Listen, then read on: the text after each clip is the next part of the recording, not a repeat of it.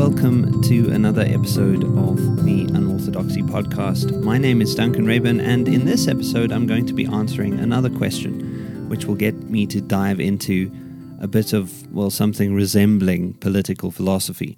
I was asked this question on Twitter by the pseudonymous Flaker of Flints and managed to provide only a very weak answer there, thanks to the limits of the platform. So I'm going to get into a more robust answer here. Some of this answer may feel to you like one long segue, but hopefully by the end of it you'll have some sense of why I have taken the scenic route. So here is the question. I'm reading Camus' The Plague, and I'm at the point where fighting and grieving have become routine. They still track the numbers of deaths, but nobody thinks about what they mean. The US is at this point with COVID. Where do we go from here? My original response to this was to say that the question of where to go from here is difficult to answer because of how the focus on the pandemic has been consumed by various political fires. Since my original series on the plague, we have seen an astonishing explosion of political tensions in the US, so here as best as I can as an outsider to that situation, I'm going to deal with what I see as a rather disturbing trend in US politics, which is that it has become structured along the lines of a viral/antiviral dichotomy. At least this is what it looks like if reports on mass media and outbursts on social media are anything to go by. This is to say, it is in some ways entirely unsurprising that the spreading and curbing of a literal virus has given way to a viral politics.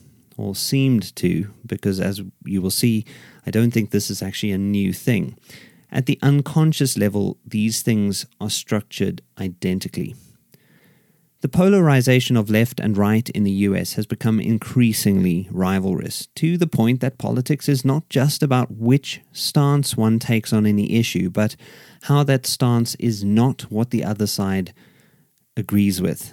How does anyone figure out where to go from here if the predominant structure of political order has to do with an essentially deconstructive move that dictates that we should just get away from here? I will explain some of this as we go along.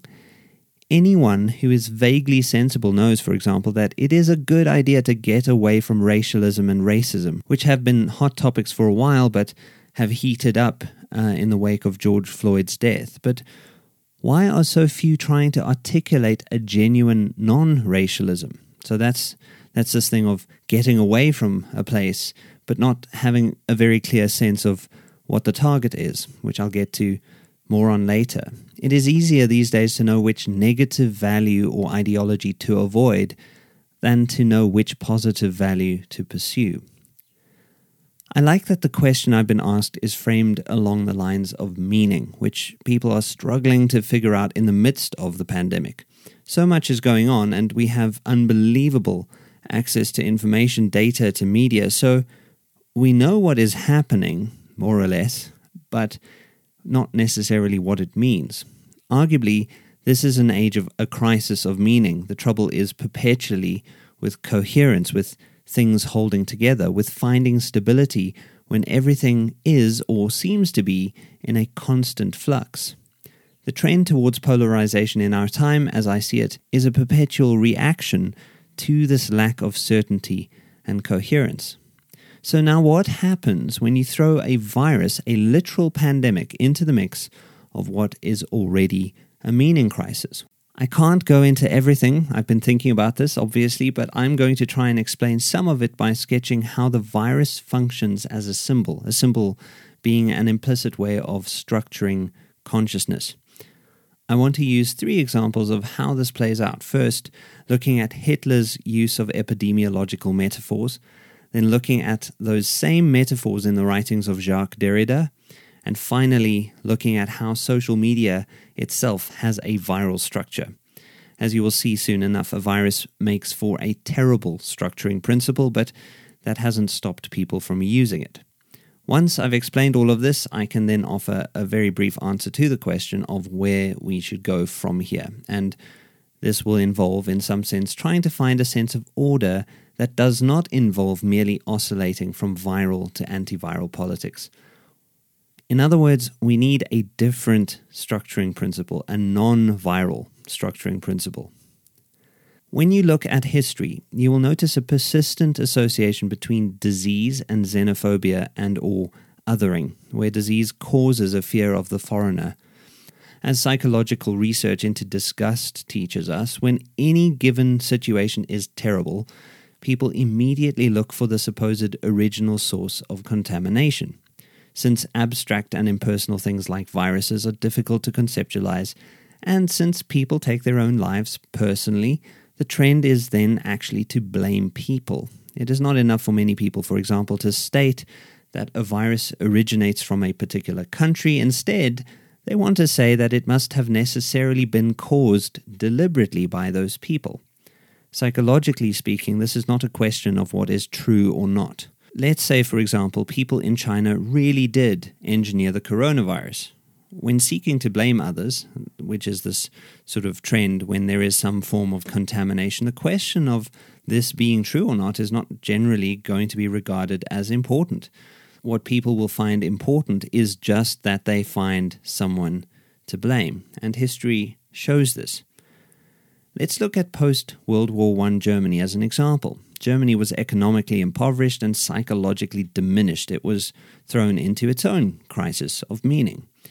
A man named Adolf Hitler started to look for scapegoats. As both Kenneth Burke and René Girard have suggested, scapegoating can be understood as an attempt at meaning-making, and it is quite amazing how often that meaning-making system is bound up in trying to fight some sort of plague.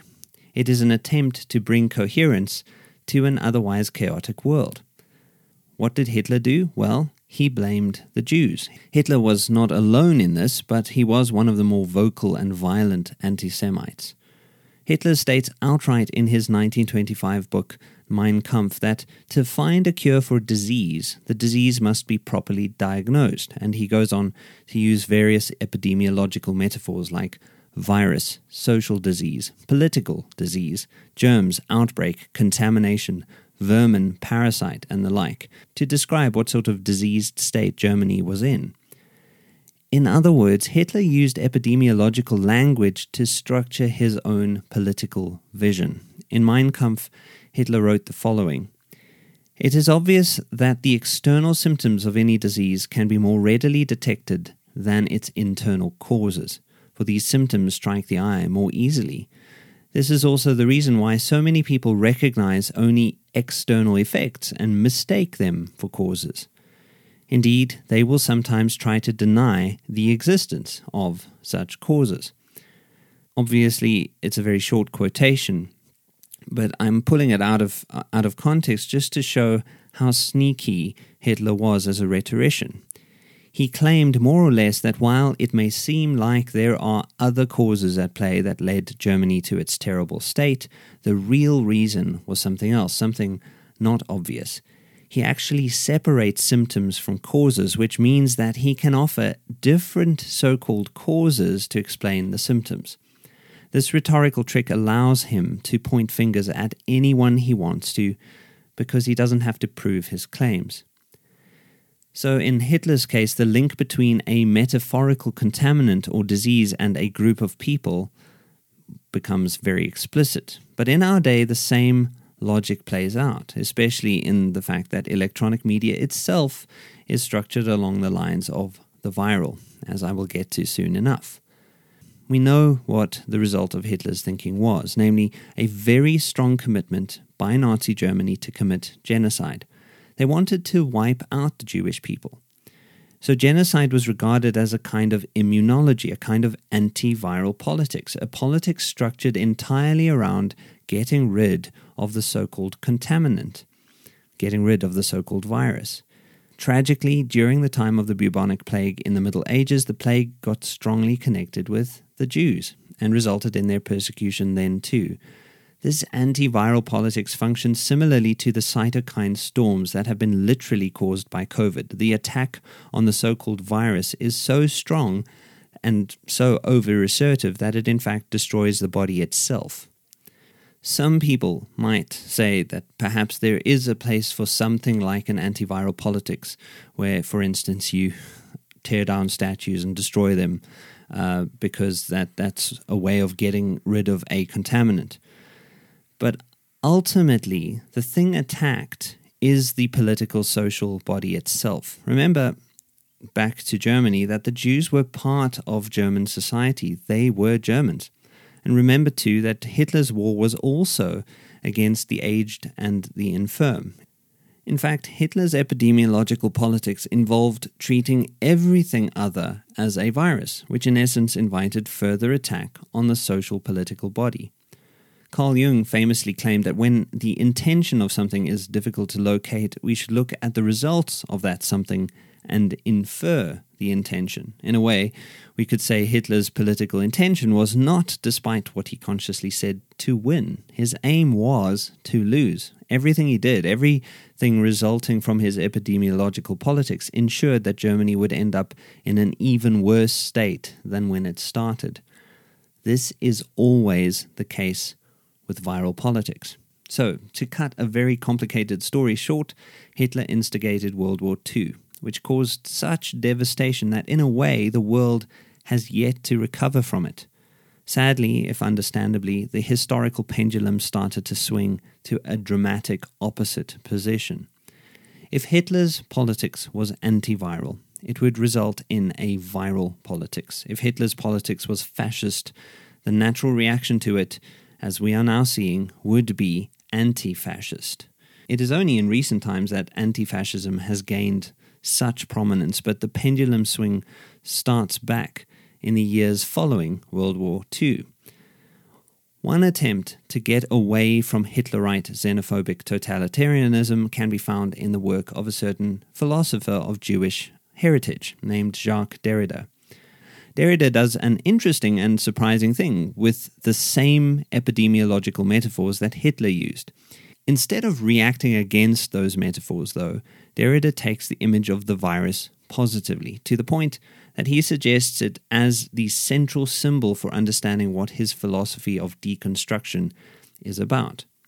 It is difficult to give a nutshell version of what deconstruction is, because at least one of the purposes of deconstruction is to disrupt anything that claims to have a stable meaning and ontology. Usually, deconstruction is understood as a method of analyzing texts based on the idea that language is inherently unstable and shifting, and that the reader, rather than the author, is central in determining meaning. The presumption of deconstruction is that an order already exists in some or another form, which, by being too sure of itself, is bound to get too rigid and hegemonic. It is bound to end up in fascism, which must be avoided at all costs. So, deconstruction aims to liberate the dear reader or interpreter from regimes of certainty. What is worrying here is that certainty itself is deemed the enemy, not certainty of error. Even certainty of truth will get lost in the viral intentions of deconstruction. Now, because deconstruction always works with a given text, something already presenting itself as certain, it is entirely parasitic. Deconstruction doesn't want us to arrive at an ontology or a picture of what is real, which is why Derrida himself claimed that all sentences of the type deconstruction is X or deconstruction is not X a priori miss the point, which is to say that they are at least false. One of the principal things in deconstruction is the delimiting of ontology and, above all, of the third person present indicative S is P. The most obvious problem with this is that while it diminishes what is wrong, it does so without having an alternative to point to. The deconstructionist can't even be certain of what is right. He can only be certain of what he is moving away from.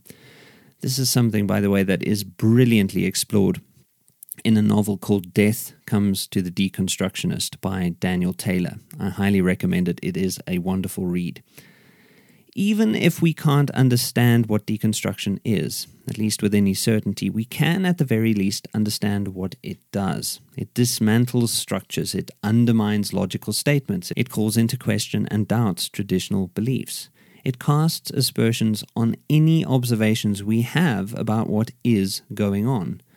It is therefore not for no reason that deconstruction has been called nihilistic. Even if the deconstructionist claims that he is merely interpreting a text, that is, merely analyzing and commenting on a text, the thing that we should not forget is that interpretation always involves an intention. If you look for devils behind every bush, you will find them.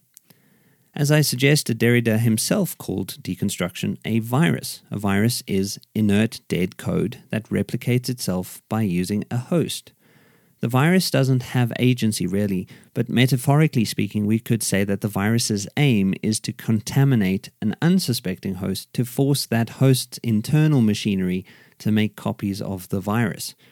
And this causes many of these copies of the virus to spread and then contaminate new hosts. And on it goes. The virus serves itself and not the host. And this is a very vital point if we want to understand what viral politics is like. It is not serving people, it is serving itself. Now, you may think that I'm exaggerating, but I need to point out that Derrida wanted deconstruction to function in this way, to infect the thinking of people, to disrupt communication. In a somewhat uncharacteristically clear statement, Derrida states his aim. All I have done is dominated by the thought of a virus, what could be called a parasitology, a virology, the virus being many things. The virus is in part a parasite that destroys, that introduces disorder into communication. Even from the biological standpoint, this is what happens with the virus. It derails a mechanism of the communicational type. It's coding and decoding. It is neither alive nor dead. This is all that I have done since I began writing. That's quite an astonishing statement from Derrida. So, what does deconstruction do? To get a feel for this, as Derrida himself suggests, it helps to look at what a virus does. A virus is a small, encoded piece of information, a list of instructions to follow or copy. Within a host, a virus disrupts a given order, whether partially or completely. It denies the given structure its own coherence and sometimes its own life. The purpose of the virus is decidedly not to re-establish order, but to merely continue its disruptions and to replicate its own code. Most significantly, as Derrida notes, a virus attacks communication, the one thing that can bridge different aspects of reality, the one thing that can create meaning and can build the world. Think of what a computer virus will do. It attacks the very thing that would seek to re-establish order. It erases and breaks down common ways of thinking and finding meaning.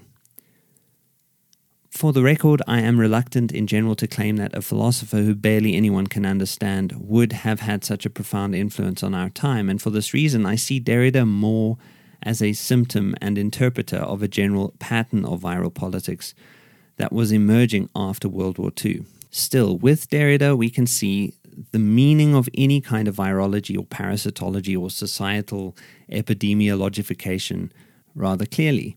One way to look at Derrida's gesture is that it is the opposite of Hitler's. It seems so obviously so. I mean, it's a resistance of the fascism of Hitler.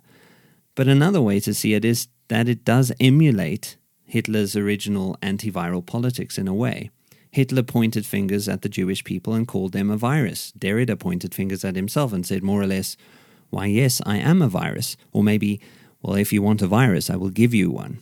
The key thing I want to point out is that the virus remains the structuring principle, whether considered negatively or positively. And we have now, for good or ill, been able to see what happens when the structuring principle gets embodied in a literal pandemic. Remember that for years before this, especially post 9/11, we have had artists and filmmakers explore how this viral structure functions. In zombie cinema especially, but even in films like Contagion. Some creative people have understood that this viral structure has been present for a long time.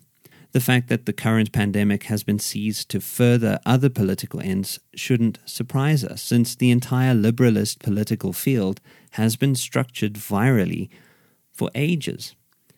This viral structure reflects the Chestertonian insight that the human race, according to religion, fell once, and in falling gained knowledge of good and evil.